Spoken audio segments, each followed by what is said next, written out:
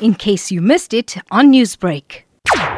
Good morning to all the anglers. Lagoon has produced shared grunters, ray sharks, hammerhead sharks, rays on both tow and drone bait. The Durban beaches and piers have produced stumpy and shared with grey sharks, blue and brown rays on red eye and choker. South has produced bronze bream, Russia, rockhard, blacktail, and the odd kingfish with large grey sharks and rays on baits put out with drone. North has been the main focus with good reports of edibles and inedibles. Grey sharks, honeycomb rays, diamond rays, sand sharks, blue and brown rays between Sherfield and Richards Bay, with anglers having long fights on both drone and throw bait. Stumpy kingfish shared between Sinkwazi and Mtsinzini on red eye and choker, with reports of blacktail, stone bream and bronze bream on the rocky ledges on prawn and crackashuram. Please remember to follow the COVID protocol, study up before you leave, tight lines until next week.